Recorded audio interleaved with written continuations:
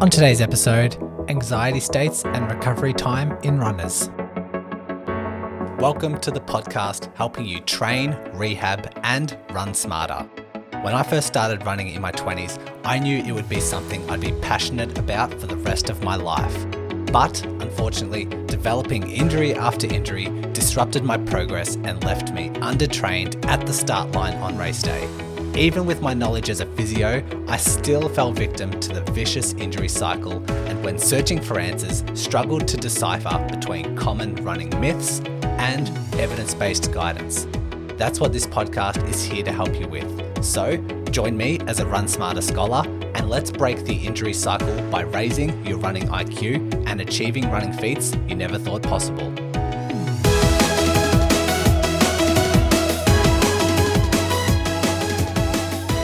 Firstly, Happy New Year, Run Smarter scholars. It is, mid-December now, but at the time of release, this will be the 1st of January. So once again, Happy New Year.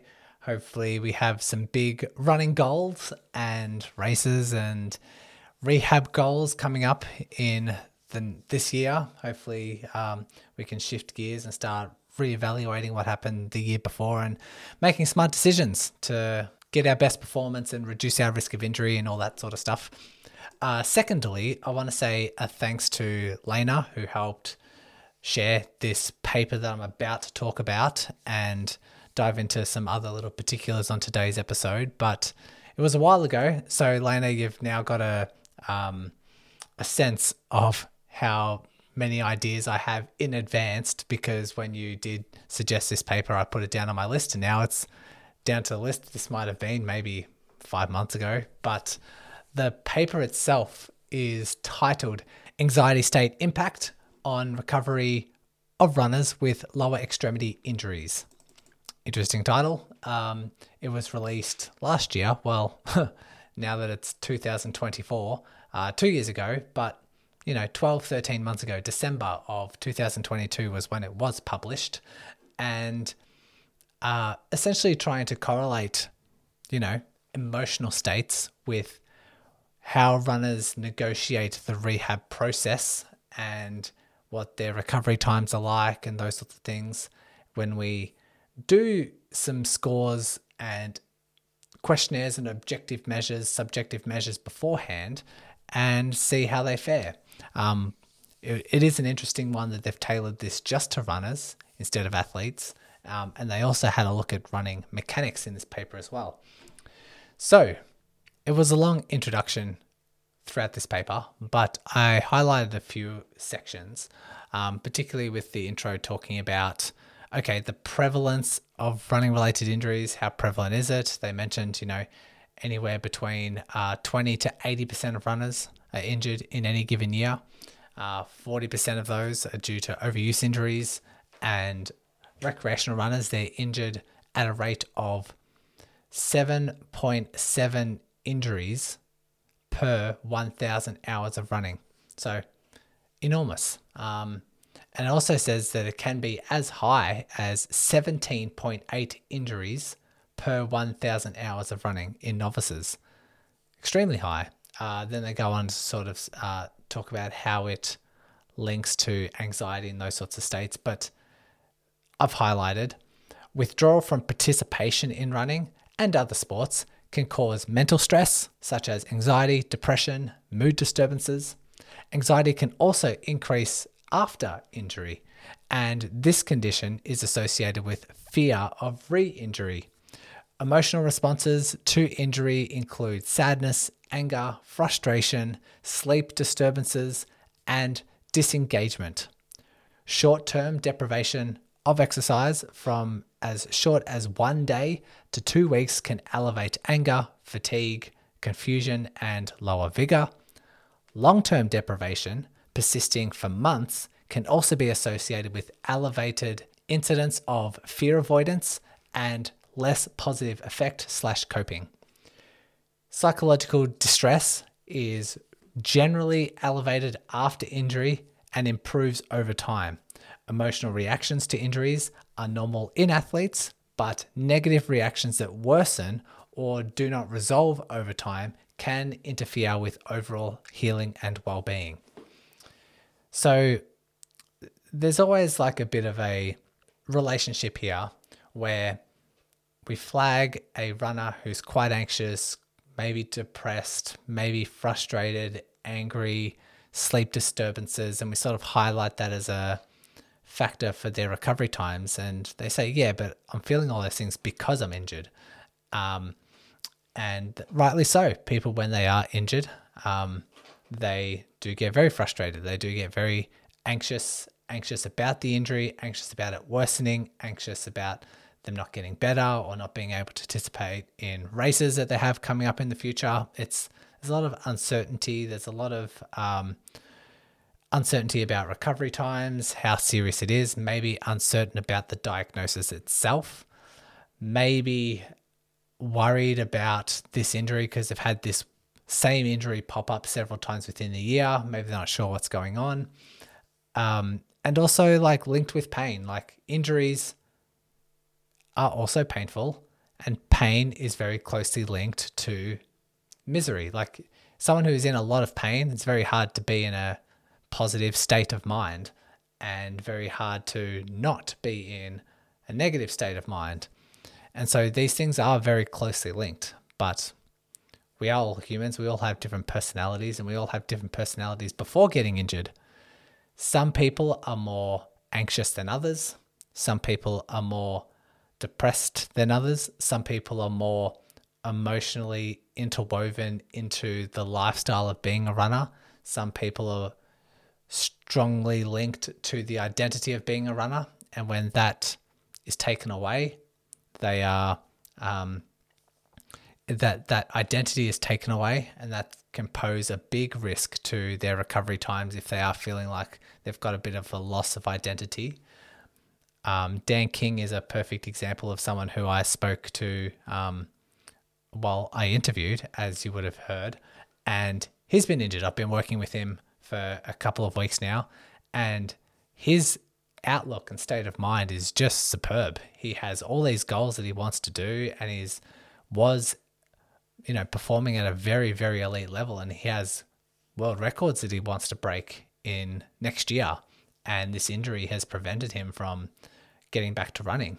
And it's been several weeks now, but to my surprise, he is just fine with it. He is like, you know what, I'm pretty happy doing my cross training, doing my strength training, just learning to listen to my body and learning the process. And it is just rare that someone has that kind of response after being injured, but only because he doesn't really have much of an identity towards being a runner. He identifies himself as an endurance athlete and is happy just playing golf, doing his strength training, doing a lot of cycling, doing his swimming, but also is fascinated about his body and this injury and what he can do to reduce his risk once he is back to running. And so a totally different approach mentally to the recovery process. And I know he's going to be improving and recovering very well, which he is of late.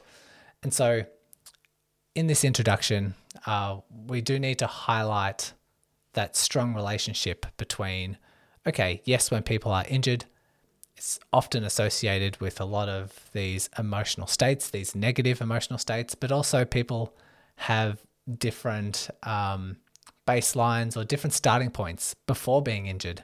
Everyone has different emotions and different characteristics and personalities, and those sorts of things play a role when it comes to being injured, getting injured, how much pain they experience when they're injured, and then recovery times, which we'll soon talk about. A few other things that I highlighted in the introduction itself.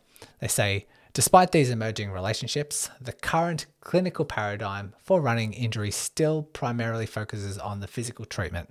So yes, definitely if you go walk into a doctor's office or a physio or any other health professional, odds are if you're injured, they're just going to focus on the injury. They're going to say, you have a sore knee, let's work on strengthening the sore knee, and these are some rehab tips for the sore knee.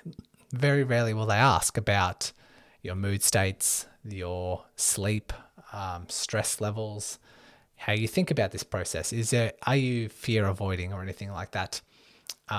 Therefore, the purpose of this study was to examine the effect of anxiety on subjective and objective performance measures during the recovery process from a lower extremity running related injury in recreational runners. The other thing that I should maybe just repeat earlier, they say that while these traits are normal in runners that do get injured, like sadness, anger, frustration, sleep disturbances, all those sorts of things, that is normal in the injury. We expect as you recover, those anxiety states and those negative emotional states to slowly get better alongside that recovery. But if these emotional states prolong or these emotional states get worse, that is a sign that we should step in and start addressing the psychological distress and the emotional states to help alongside your recovery. Because fear avoidance is another term that they threw out in this introduction. Essentially, if the pain gets worse and worse throughout the injury, or the pain is prolonged and not getting better, some people can start to become fearful of certain movements like stairs or sitting or running or cycling, and they retreat away from those sorts of things. And that more and more retreating leads to more and more anxiety and fear of doing those movements.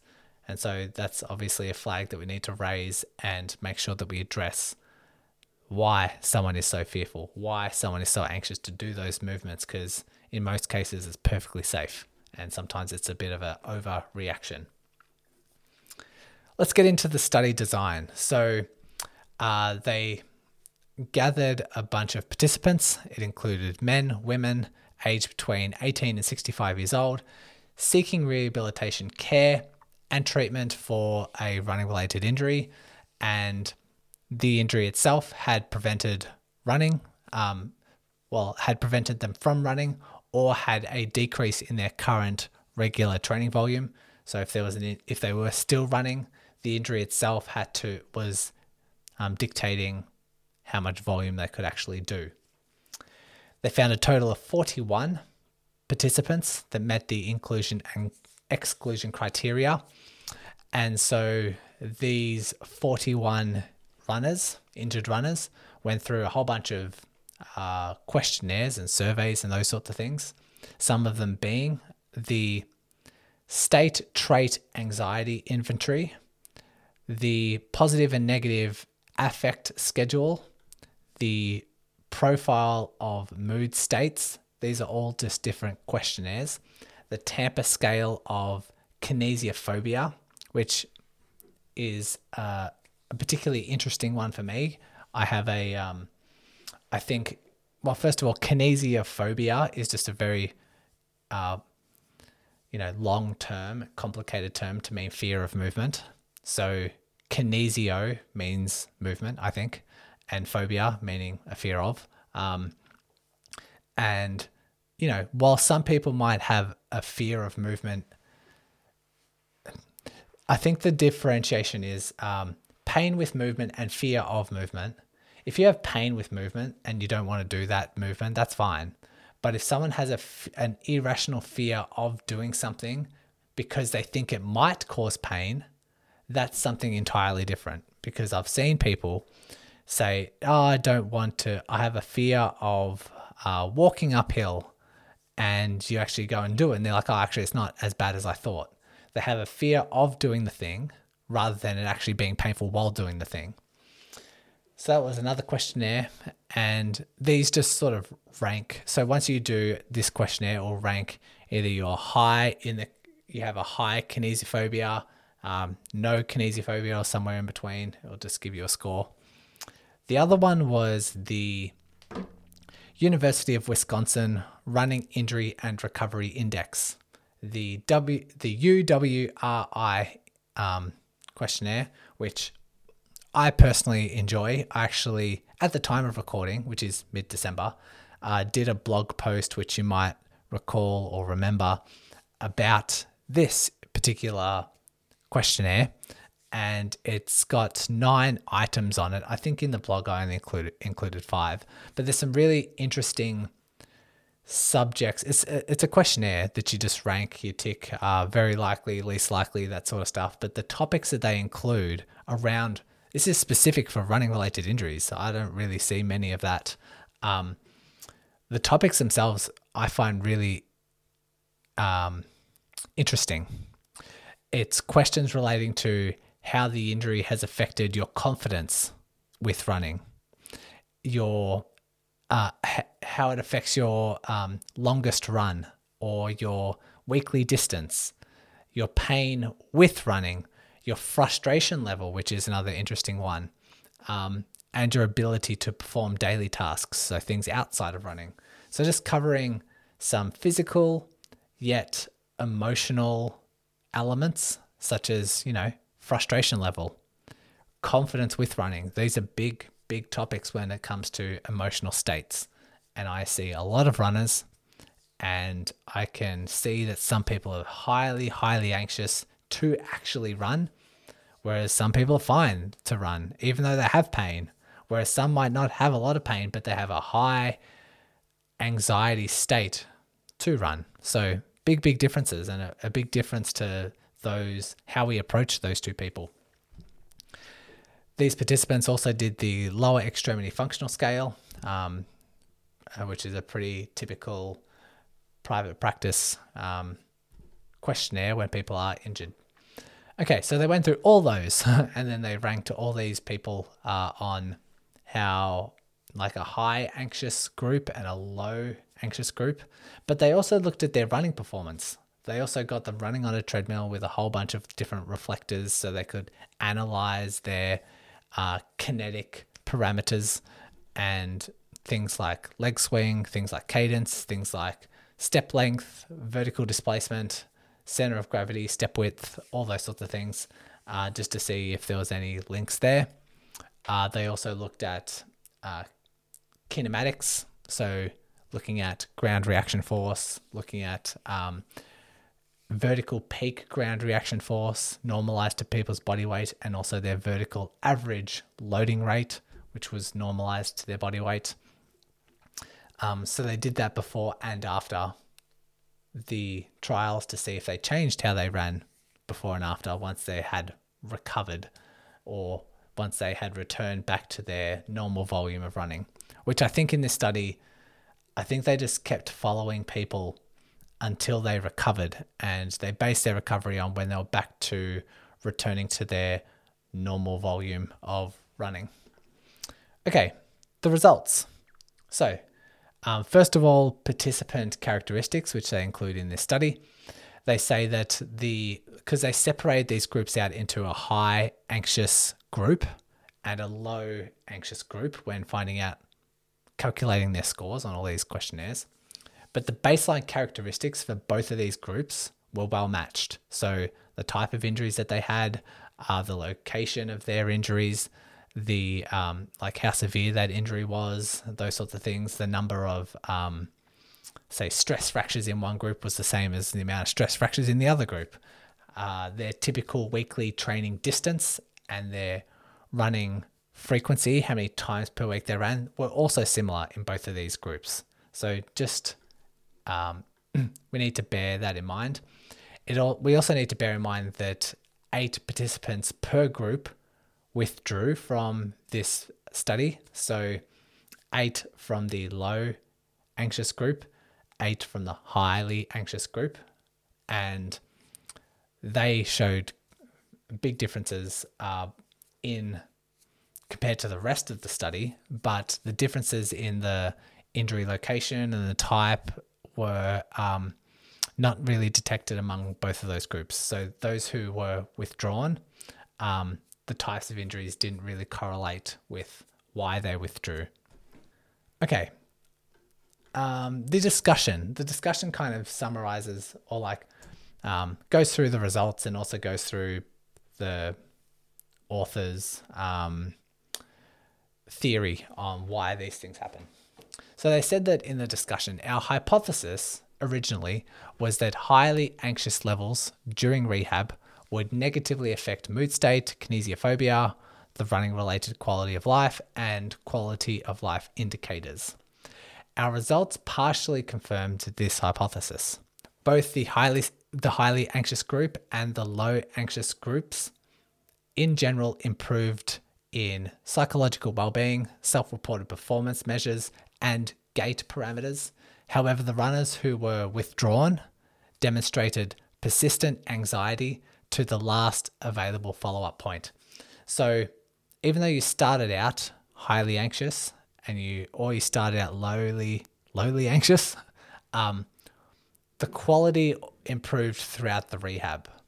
So people were getting better and better and better with their emotional states.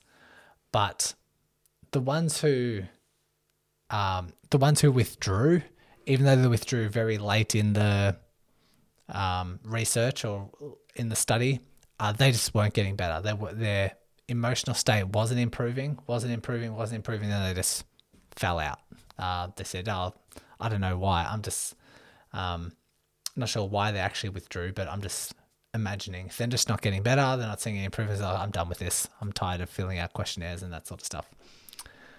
They said that all runners improved several gait metrics, including their speed and cadence, when they returned and finished off the study. However, the highly anxious group maintained high impact loading rates and did not significantly modify leg stiffness at the end of recovery. So towards the end, when they were back to their full weekly volume, for some reason, they had the ones who were very anxious or in the highly anxious group had high loading rates. When they impact the ground, the rates of load are higher.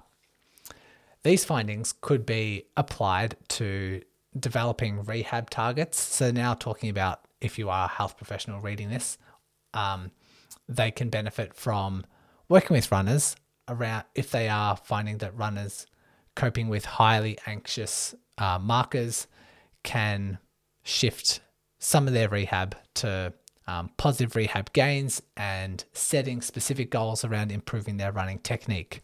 In other words, trying to get those average loading rates down to better levels.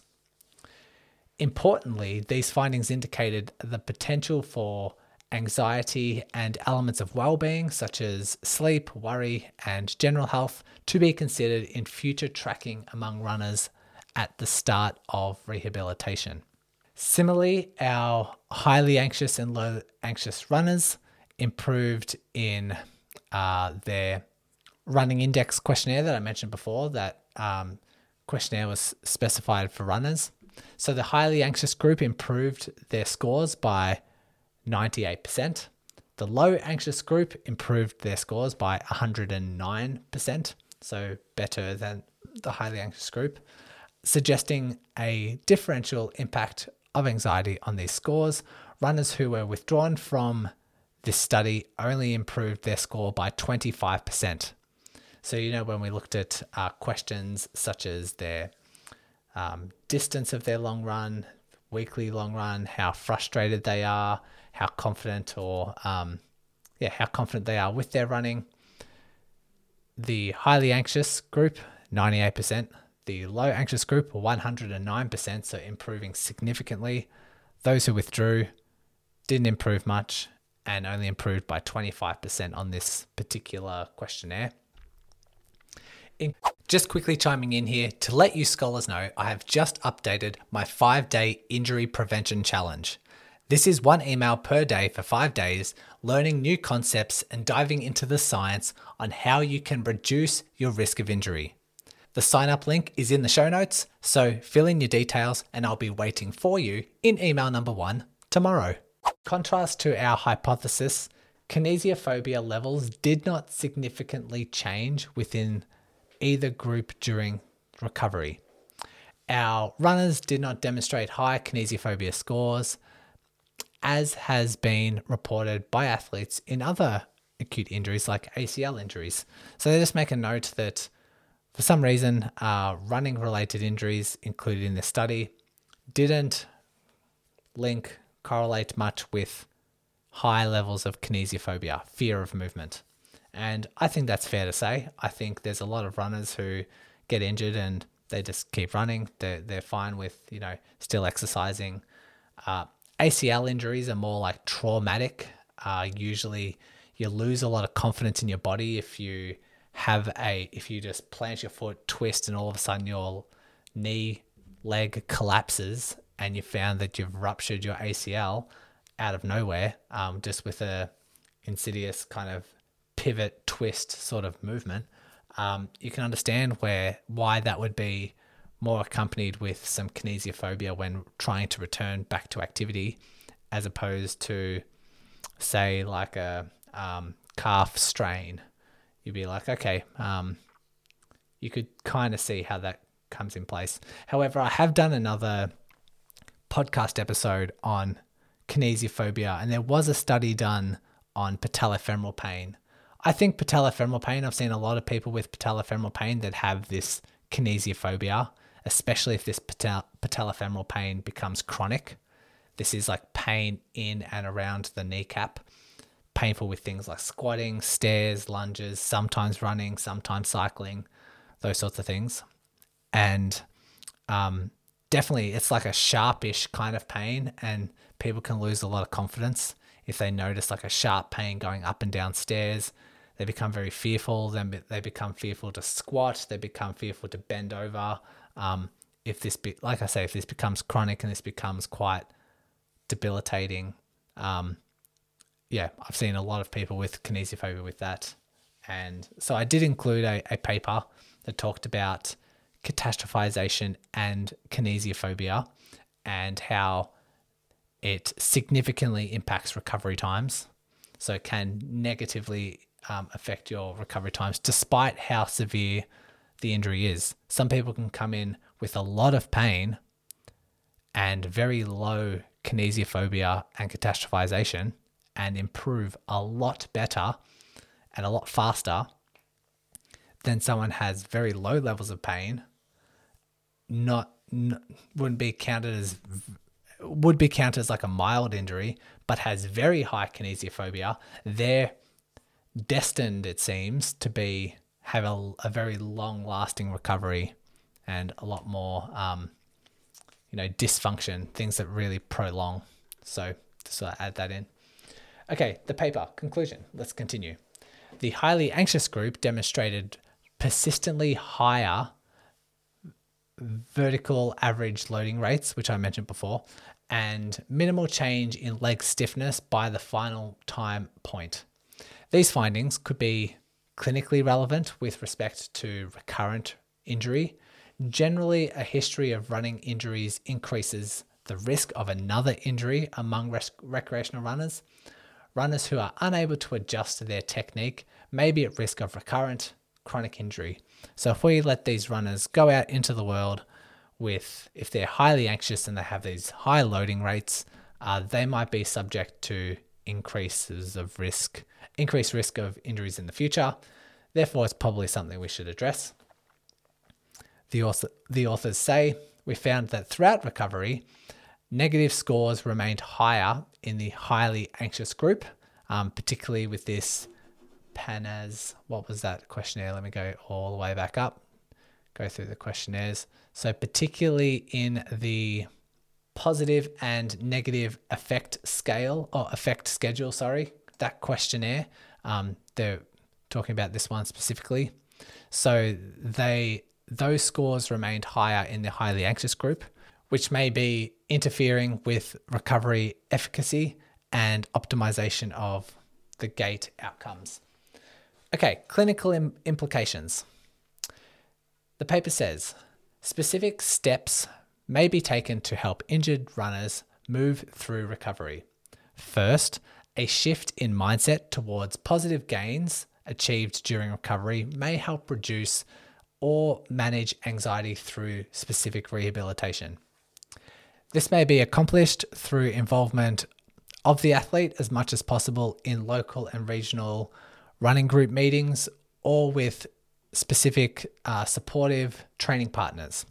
For example, while peer runners are performing loops or routines, the injured athlete can participate with walking or walk-run programs, pre and post warm-ups, or strength training exercises. So just getting them involved in the social context and the social interaction within their rehab.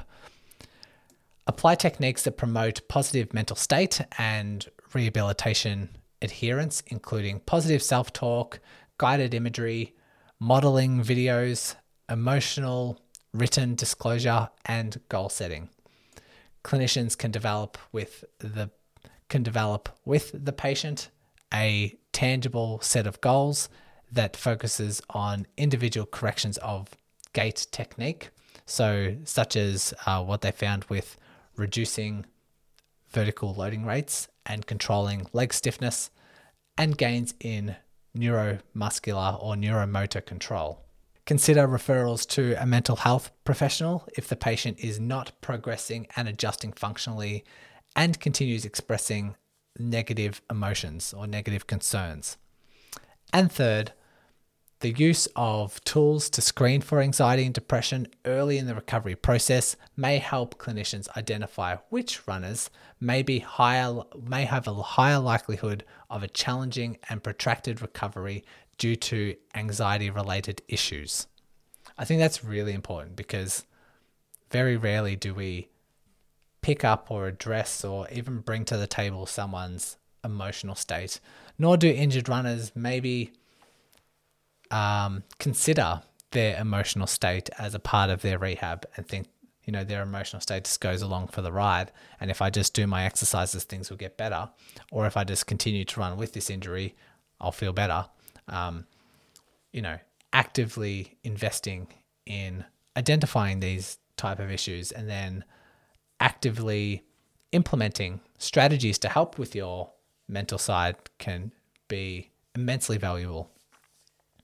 In conclusion, high anxiety level may characterize runners who will have greater challenges reducing negative mental affect and fully optimizing running mechanics during recovery from lower body running injuries. Okay, that's the paper. Thanks, Lena, for sharing that one. I've got a few things that I want to talk about. One is why there may be a link with anxiety and pain and lack of recovery and all those sorts of things.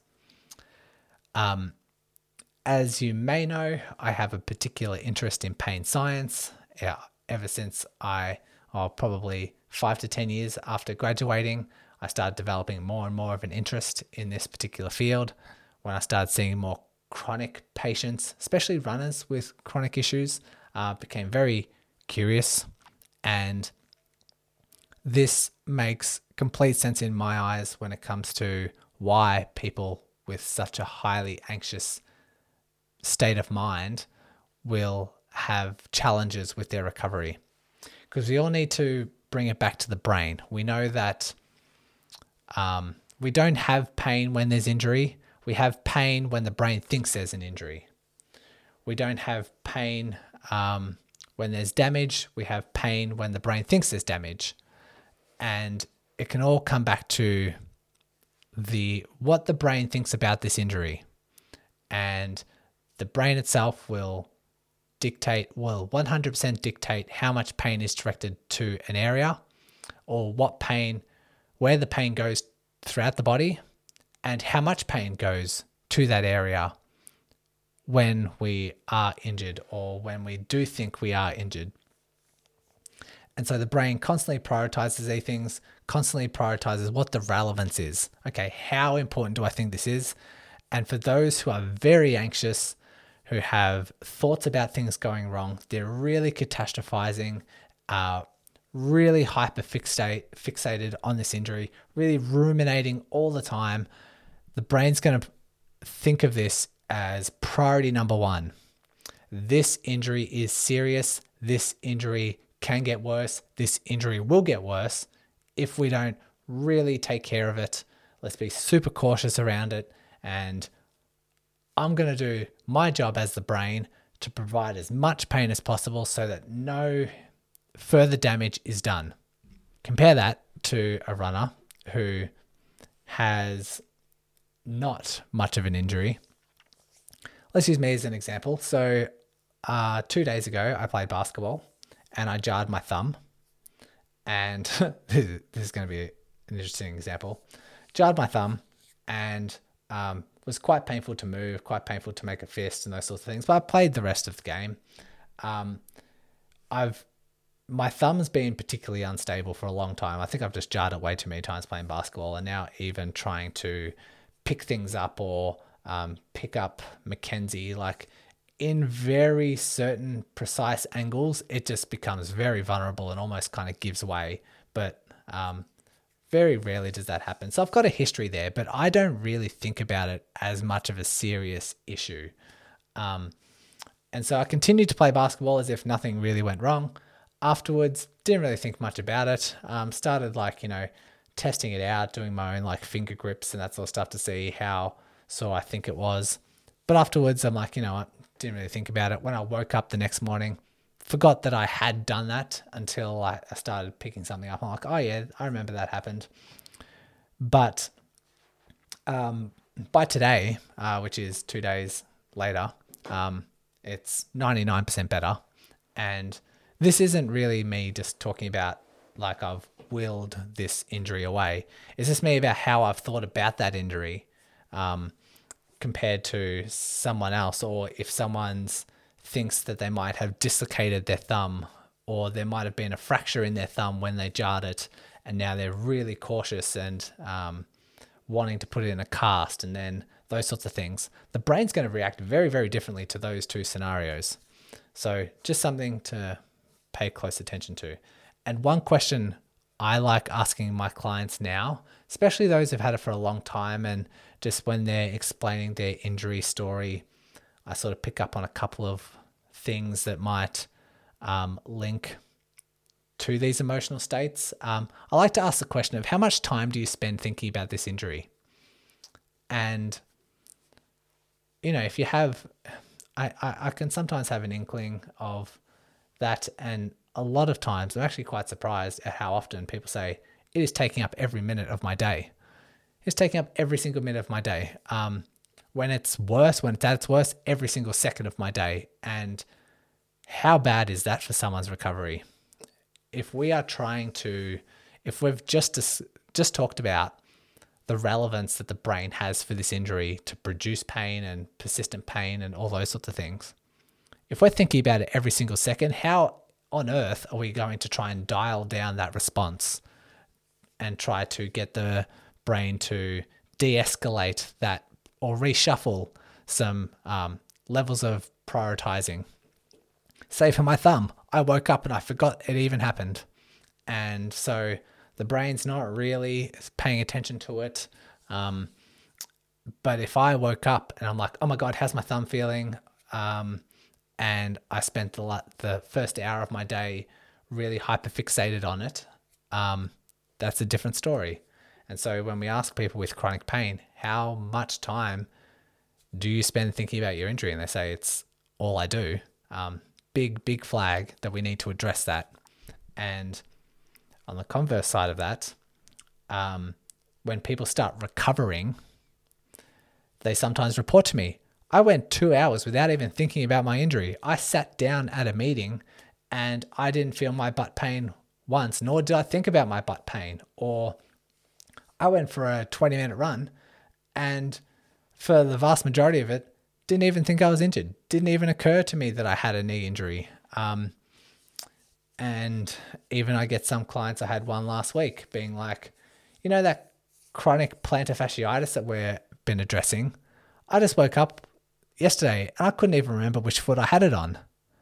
And that is the gold standard that I think is the gold standard for the brain is no longer prioritizing that, because the brain no longer remembers what side that is, because someone could be pain-free for 6 months and they still wake up, plant their foot on the ground, take their first few steps and say, okay, is that pain going to return? Is that pain still there? Like, I know exactly where it was.